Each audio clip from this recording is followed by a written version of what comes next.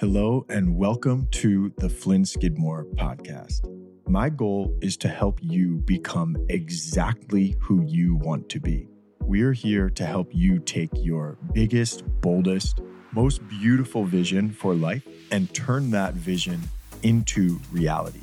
Get ready to attract the love that you've always wanted, cultivate your grandest vision for your next level life, tap into abundance, wealth, and develop a deep understanding of your highest self and how to bring that vision of you to life.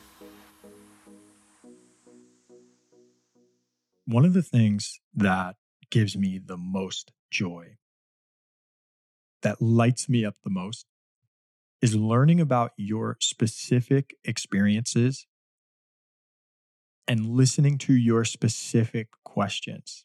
The way that my process is like, if someone asks me something, I don't have an immediate general response that I think is like a piece of advice that will solve it. When someone asks me a question, I've got to ask more questions. I've got to learn about your experience so that I can feel your experience in my bones. And when I feel it that way, then I'm able to share a response that I think will be meaningful or useful. Because I really want the things that I share to be meaningful and useful to you, to speak to your felt experience. Like, I want you to know in your bones that I know this thing in my bones.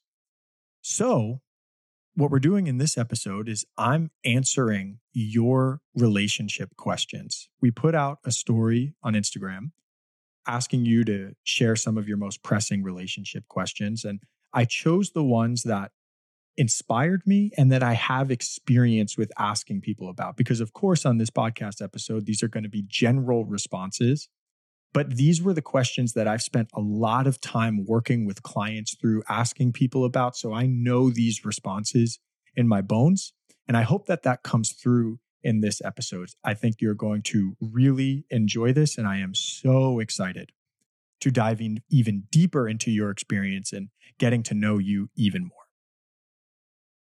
Okay, so let's dive right into the first one. How to handle rejection from someone that you cared about. Well, let's start with the common advice for this sort of thing. What I notice a lot of people saying in response to this is, don't take it personally. It's not about you. It's about them, hoping that that makes you feel better. But it doesn't matter if it's personal or not. What matters is what happens when you perceive that you are being rejected. Because even if they are rejecting you or not, it doesn't matter. The thing that's happening is that you are perceiving that you're being rejected. And this right now is an opportunity for you to learn about what happens in your mind and in your body when you perceive that you are rejected. What's happening here is that it's an opportunity for you to learn about your relationship with the concept of rejection. So a series of events happens in a relationship. Maybe there's a breakup. Maybe the person pulls away. The meaning that you make of that is that you're being rejected, and maybe you are being rejected. So the meaning that you make of that is that you're being rejected. It's like that file gets pulled from the file cabinets of your subconscious, but it's not just objective, neutral information. You have a relationship with that file. And when that file gets pulled, you then have an opportunity in your conscious experience to learn about what your relationship is with that particular concept. And the best part about it is that when you're not conscious of your relationship with that concept, you're still having whatever that experience is. It's just in your subconscious and you're not aware of it. So it's in your body and in your nervous system.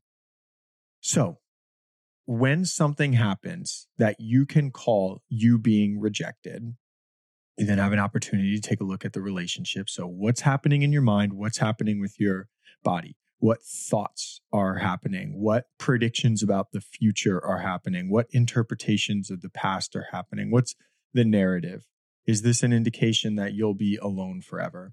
And then more importantly, what is happening in your body? What is the experience internally? How would you describe the feelings that are happening? And what we want to do is to be curious about all of this. The thing that I'm really curious about is, what are you thinking that this experience means for your future?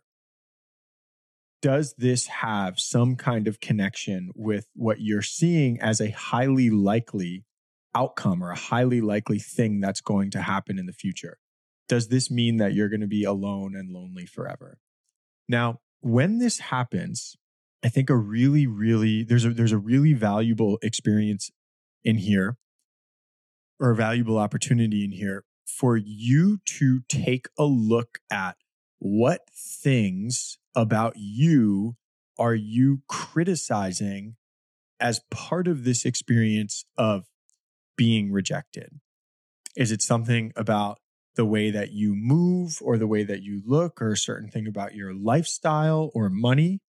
Now, a lot of the times when we're criticizing ourselves, we're running through narratives and prescriptions of things that if we change this about us, then that's when we'll get access to love, safety, and belonging. But sometimes when you're being rejected and you're in a space where you get to learn about your relationship with rejection, there will be some wisdom that comes up. Maybe the thing that comes up is a thing that you want to change about yourself. And maybe the meaning that you're making of this whole thing is that this person rejected you because of that thing, but it actually is a thing that you want to change about yourself.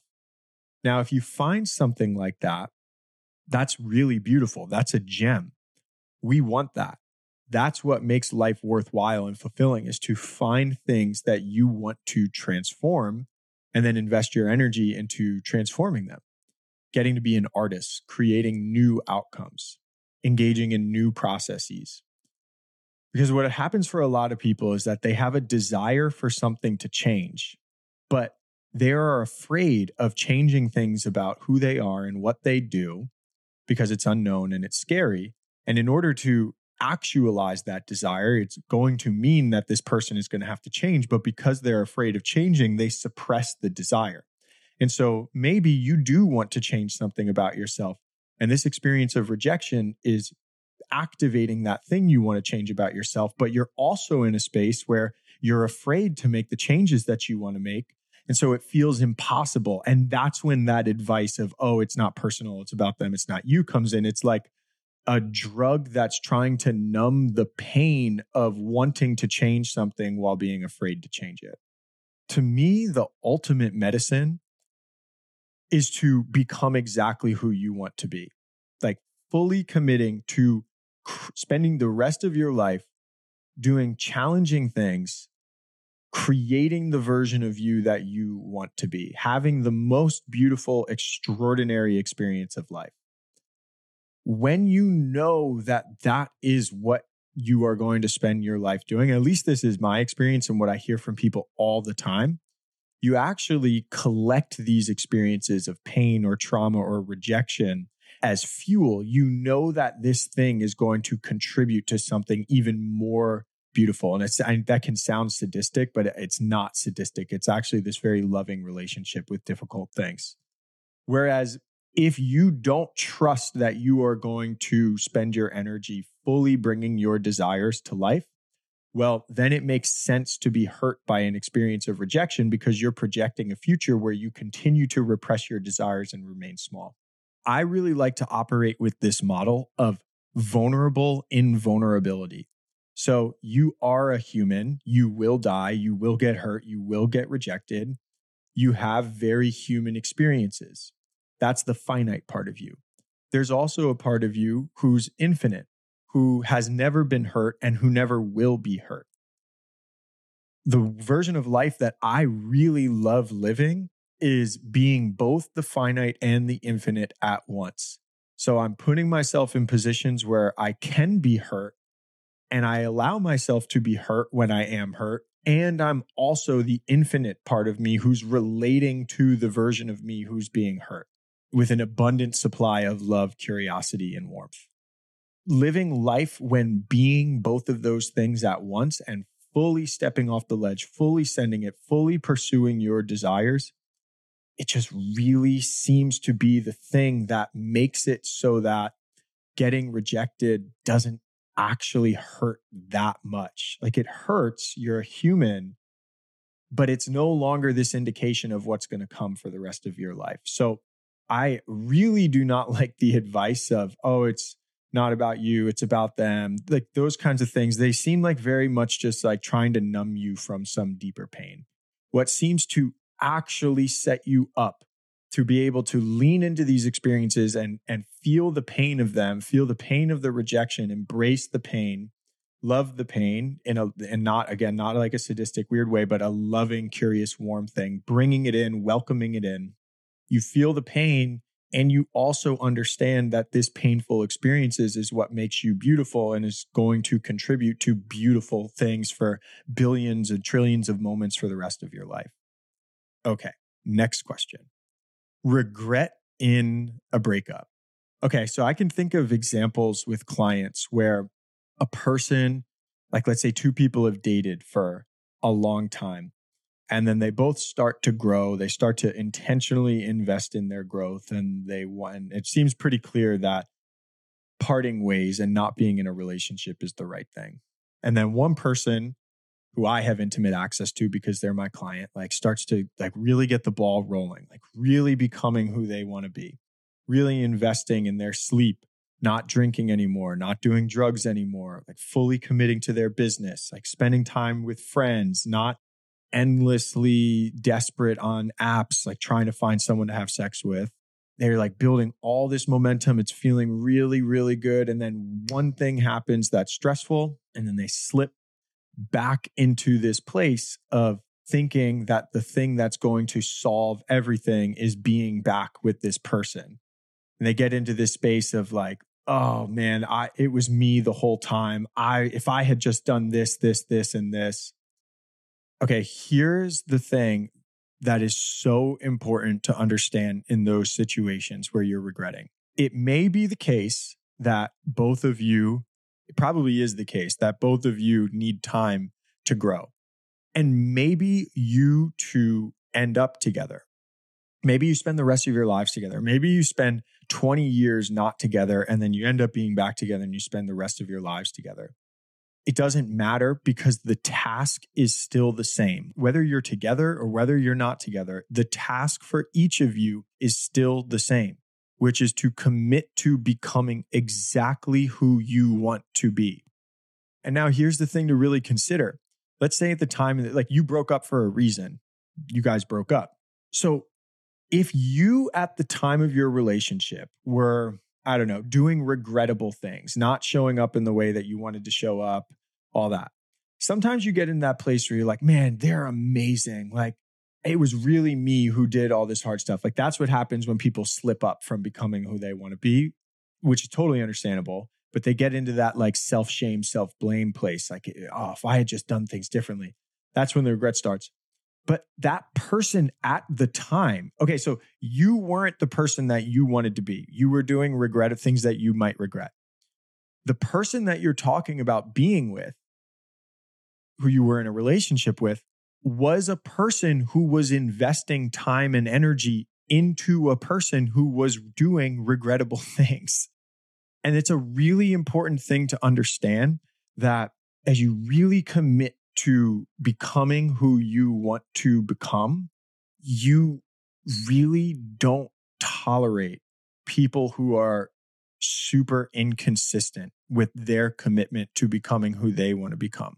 And so if you were in a relationship with a person who was investing in you when you were doing regrettable things, well, that lets me know that they were a person who still may need some time or still may need a fuller commitment to becoming who they want to become. At the time of the relationship, they weren't yet the person that you in that state of regret are thinking that they might have been. And it's easy to romanticize it and to think that they're perfect, but they were a person who was committing to a person who was doing regrettable things. I mean, those regrettable things could be cheating, or they could be a little bit smaller, like consistently not being present. either way, when you commit to becoming who you want to be fully, you will be in a relationship with a person who doesn't tolerate a person who is not fully committed to being who they want to be. And the fact that this former relationship was a person who was trying to make it work with a person who hadn't yet fully committed to that, it just lets us know that that person has some more space to grow, and that it's wise to not romanticize where they are and who they are and their growth. They probably need this time and space of the breakup to be able to learn how to more fully commit to becoming who they want to become. And again, maybe you both go on that, you engage in that process, you both commit to that thing. 5 years from now, 6 months from now, you end up back together. Beautiful. Or you both end up with other people who are incredible and make you both happy and fulfilled. That's beautiful too.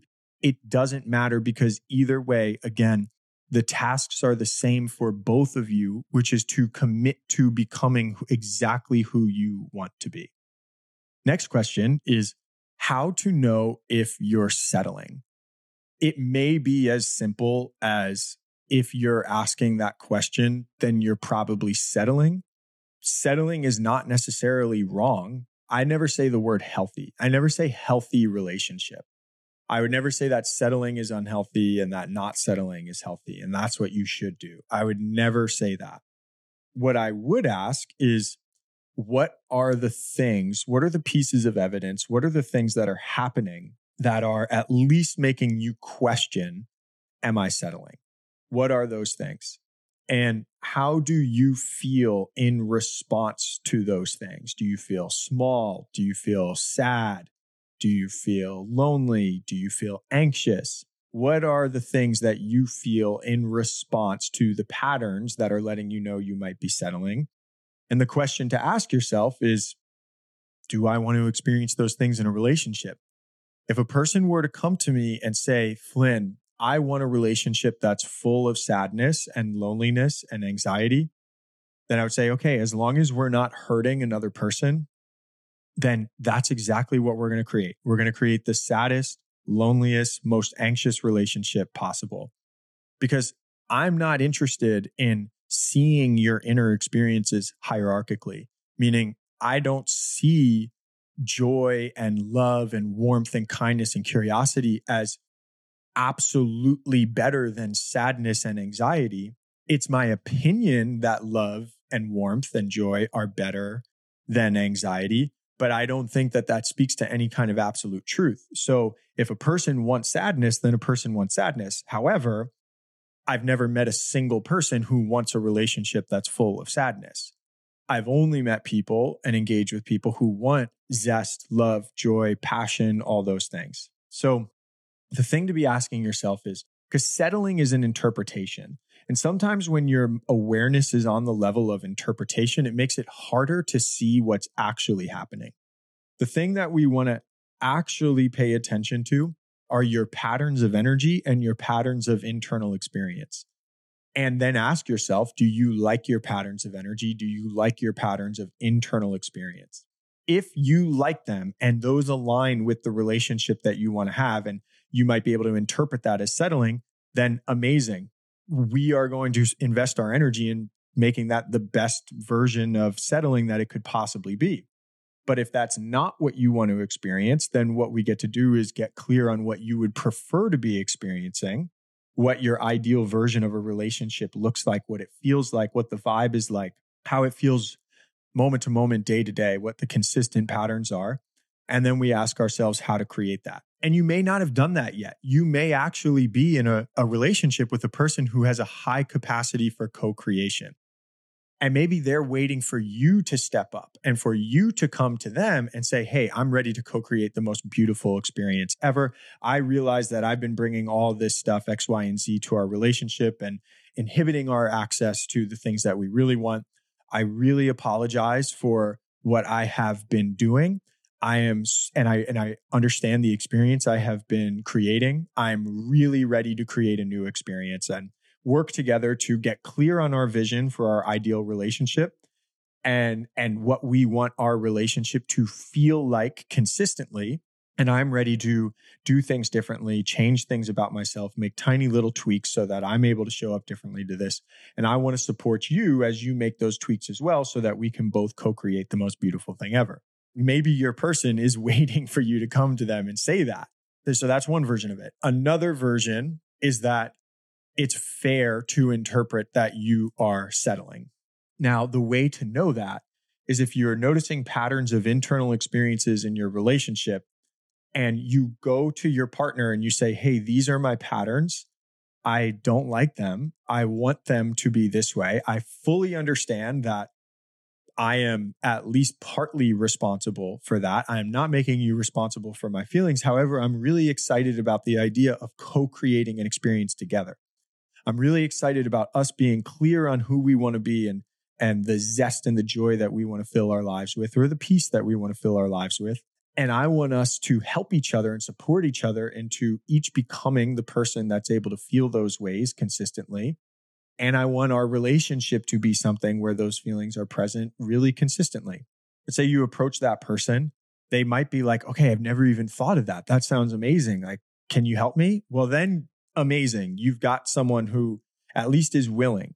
And then you want to explore their vision. You want to understand what their ideal life is, who they want to be, what their ideal version of a relationship is. You want to be curious. You get to explore this person's imagination and their vision, which is the most beautiful thing ever, because that's what art is taking a vision and turning it into reality. And this is a person who may never have had an opportunity to speak about those things before. So you just asking these questions is a beautiful gift for them.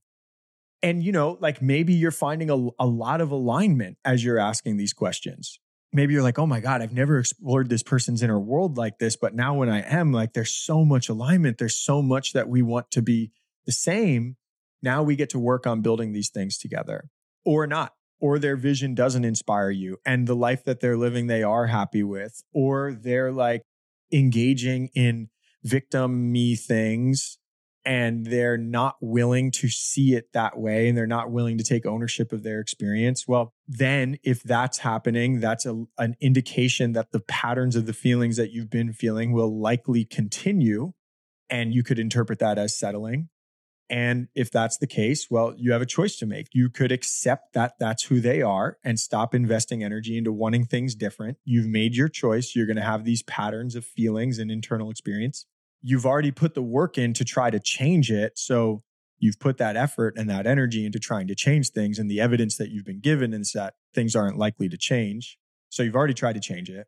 So the third option is to leave the relationship if what you really want are certain patterns of feelings. But that's what all of this is about. It's about an awareness of your internal experience, awareness of the patterns of feelings. You are the one who has the most influence over your internal experience.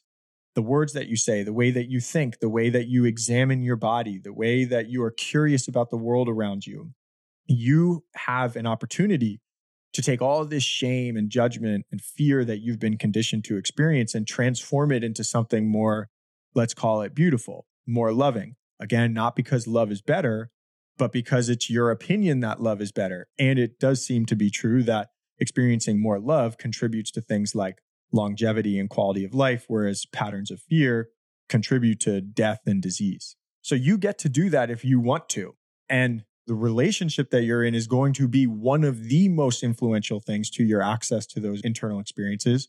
But you are the one who is making the choices about what you're investing your attention and energy into. And so if there's a pattern of sadness or anxiety in a relationship, it's not that other person's fault. They are who they are. If you try to change things and you try to explore their vision and all of that, and things aren't changing, well, at the end of the day, you are choosing sadness and anxiety.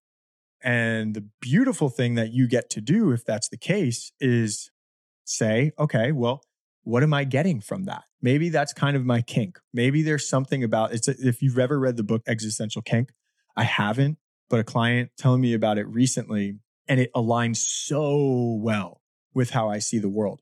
The assumption is like, if you have a pattern of anxiety or sadness or depression or fear, whatever, there's a part of you who wants to be having that experience, who's getting something from that experience. Most people hear that and they say, oh my God, I'm not doing this for attention. I would never want this. But like, if there's a pattern of it, subconsciously, there is a part of you who wants this thing. The people who are able to transform are the people who are able to look at themselves and say, okay, what am I getting from this? They bring warmth and curiosity to the thing. They're not trying to shove the thing away with judgment and criticism or shame. They make a choice to be curious about the thing. So that said, if you are experiencing patterns of anxiety, it's time to take responsibility and say, okay, maybe there's something that I'm getting from this, and get curious about that. What might that be? Take a super loving and compassionate and curious approach to learning about it. That will set you up to be able to make different choices about how you want to live your life. We have super exciting news. If you submit a review or a testimonial of this podcast, you will be entered into a pool, and we will randomly pick one person to win 2 30-minute sessions with me, which is about a $1,500 value. Now, to frame this, it can be really easy to get caught up in the weeds of this work. We are super invested into actually creating results for people, to creating excellent, extraordinary, world-class experiences for people at any level of our business. If you're a podcast listener, if you're part of our membership, if you're a client, we want you to have an extraordinary experience. We want you to know that you belong here and that you contribute to the whole, and we really want you to benefit from the whole. Not only is your review grounding and energizing and motivating for us, it's also helpful for other people who might be kind of like you, who might also benefit from engaging with my content or listening to this podcast. So if you enter a review, you'll be entered into a pool where one random person will be selected and given 2 30-minute sessions with me, where we'll be exploring who you want to be and what your current obstacles are. And you'll be coming away from this experience with clarity on how to dissolve those obstacles and step into your expansiveness in a bolder way. So please leave a review. It is helpful for us in many, many ways. We love you. We appreciate you. Thank you.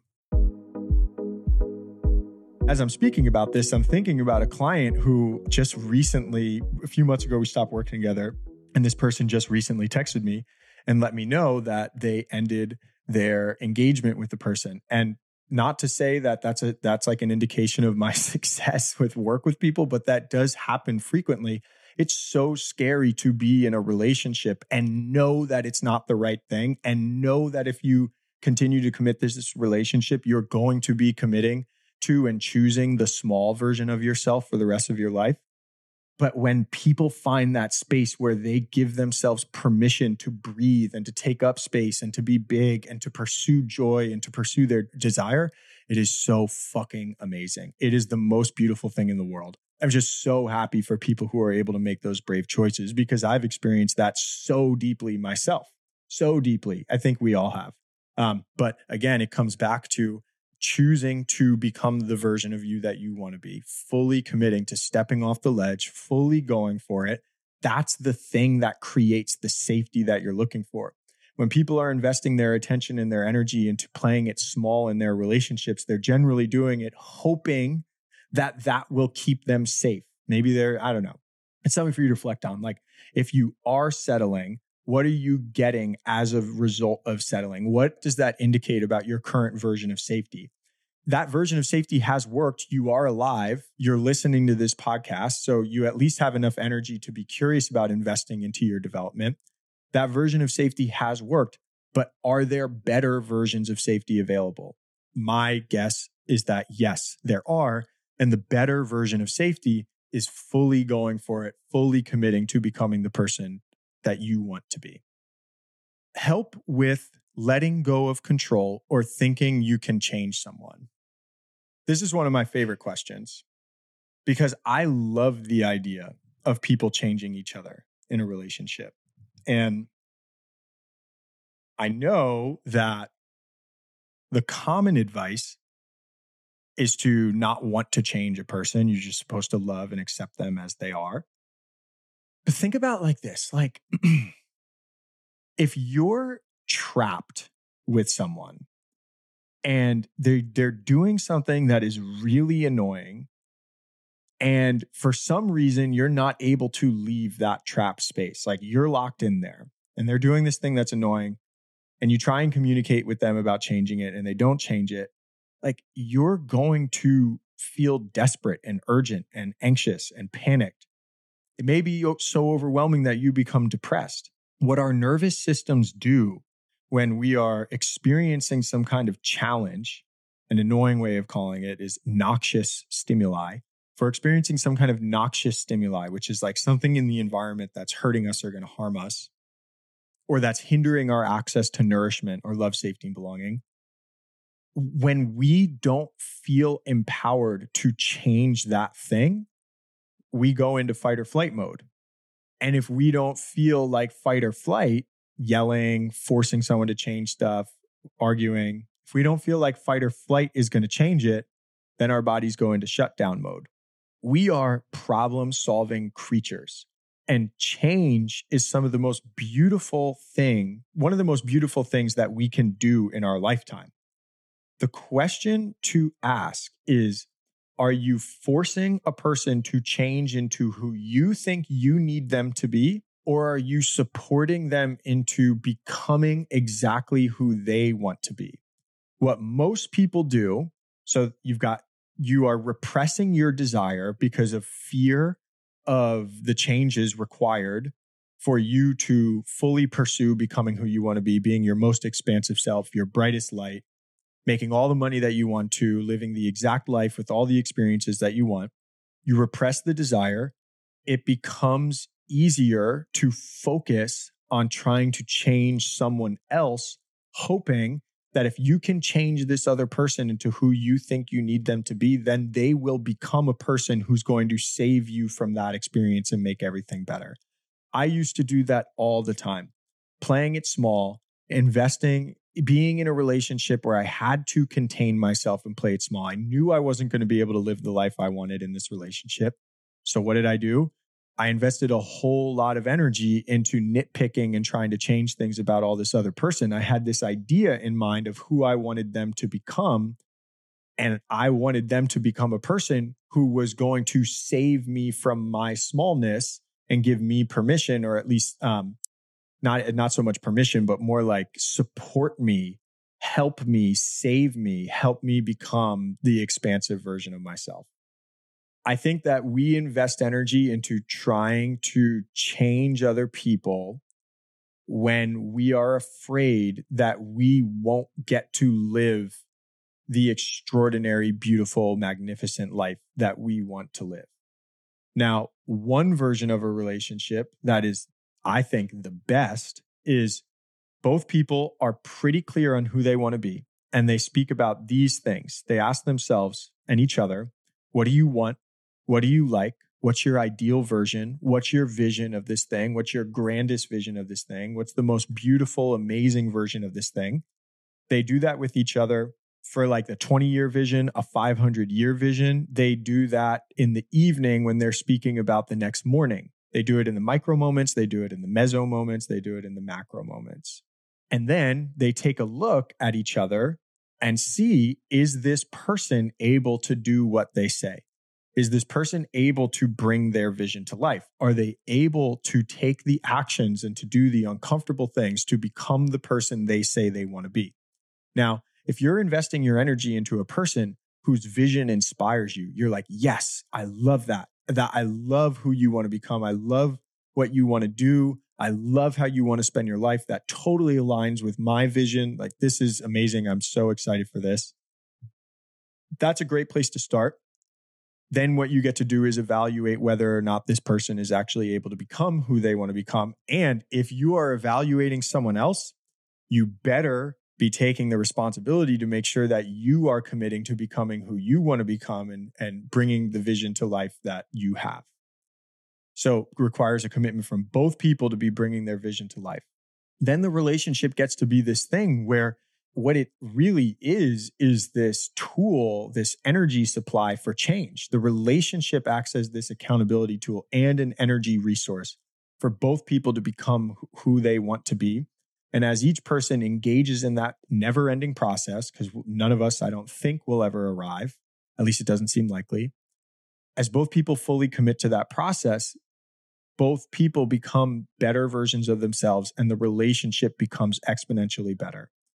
There's a whole lot of change involved in that process. Like everything is change in that process.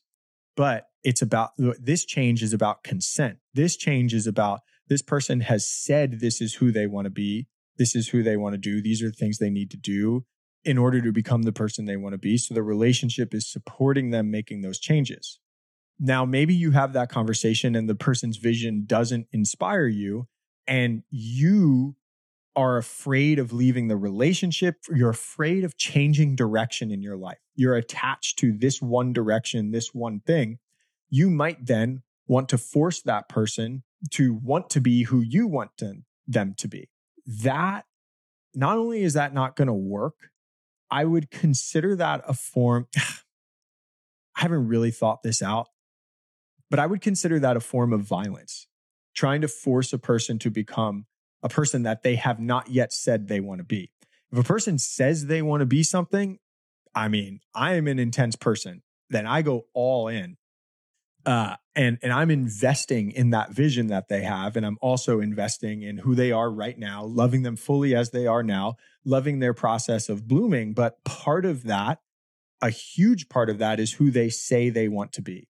But if you're not in love with the person that this other person says they want to be, and if you're not in love, if you're not mystified by the life that they say they want to live, then like honestly, I would stop there and pivot and commit to investing your attention and energy into people, places, environments where your visions inspire each other, where there's a lot of overlap and harmony, where it seems like your visions can come together and create something that's greater than 1 + 1 = 2, maybe even 1 + 1 = 8. Okay, last question. How to help an avoidant become more vulnerable and emotionally expressive? Does an anxious avoidant ever get better? So this is actually very similar to the last question. The first thing that I would ask is, this person who's got avoidant tendencies, have they communicated a desire to change things? Now, little trick here. What I notice I've noticed this in myself, and I noticed this in a lot of avoidant people. I think avoidant people have a tendency to enjoy the experience of speaking about how wounded they are and how much they recognize their avoidance and how much it hurts them, and they don't want to hurt you and they don't want to hurt other people. And they're kind of getting something from that. It's a little bit of like a kink experience. And I wouldn't say that they're like consciously devising that plan. Like, I don't think they're being evil, but I do think that with people who have avoidant tendencies, there's a lot of that happens. Like, I know, I'm understanding, I'm so wounded. They like want their wounded narrative to draw you in even more so that you become invested in healing them, because the more invested you are in healing them, then maybe the more permission or more leeway they have to continue being avoidant. What I really think is happening with avoidant tendencies a lot of the time, like when it's super hurtful and harmful for both people, is when the avoidant person wants the other person to be showing up with as if the avoidant person were fully committed. So the avoidant person wants the other person's full commitment, like full emotional commitment, full physical commitment, full all other types of commitment, psychological, spiritual. But the avoidant person doesn't want to have to fully commit. And the avoidant person, one of the things that's so important to know about avoidant tendencies, again, I noticed this in myself. I would describe myself as an avoidant person. An important thing to understand is that avoidant people have a really tough time with saying their truth. So I've noticed in myself, like, I've had a truth, like, I don't really want to be in this relationship, but I kind of want to act like I want to be in this relationship because I want you to be fully in this relationship. But as soon as it's like just the right amount or just enough, then I'm going to take my attention and energy elsewhere. And I'm not consciously I'm not devising this plan, but I also kind of know it's going to happen. I don't want it to happen and I don't know how to change it, but it like hurts, but I also kind of like it. It's like It's a tricky place to be in. So the avoidant person kind of likes that experience. They want you to be committed. They want to talk about how wounded they are. And they probably, not consciously, want to continue being avoidant. Now, another thing, so in what I've noticed in my experience is I wouldn't say that I have healed that pattern. I'm using the opportunities in my life right now. Over the last year and a half, 2 years really, I've been leaning into that and trying to do things differently. I will say that meeting, I'm putting air quotes, the right person transformed those tendencies for me. So yes, I wanted to, but it didn't require work for me to change those tendencies. It happened because I found the person that I think that I have always been looking for. And what I've noticed in myself is that I really do not have avoidant tendencies in this relationship with Emily. Now, do I think that without that, I could have changed avoidant tendencies? Yes, but it really would have required me wanting to. Now, what's tricky, back to that thing about avoiding people, doing the I'm hurt, I'm so sorry, I'm wounded, they might say they want to change it. And that goes back to the thing we were talking about, you need the person's consent. Are you supporting them changing into becoming the person they want to be, or are you trying to force change upon them because you need them to change? So the avoidant person may be communicating to you and in one of those dramatic 2-hour long conversations that they want to change, but then they don't really change their tendencies. That's that second part of the co-creation framework. So the first part is you hear their vision. Who do they want to be? What's their ideal version of doing this thing? Which is a very healing and beautiful thing to give a person with avoidant tendencies, because again, avoidant people generally have accumulated experiences where they're terrified of telling their full truth. So they want things to be a certain way, but they won't tell the full truth of how they want things to be because they think their full truth will make a person not fully commit to them, which is probably true. If a guy wants to be sleeping with 6 women and he wants each of them to be fully committed to him emotionally, spiritually, psychologically, but he were to be honest with all of them about what he actually wants, well, then he's probably not going to get the full commitment.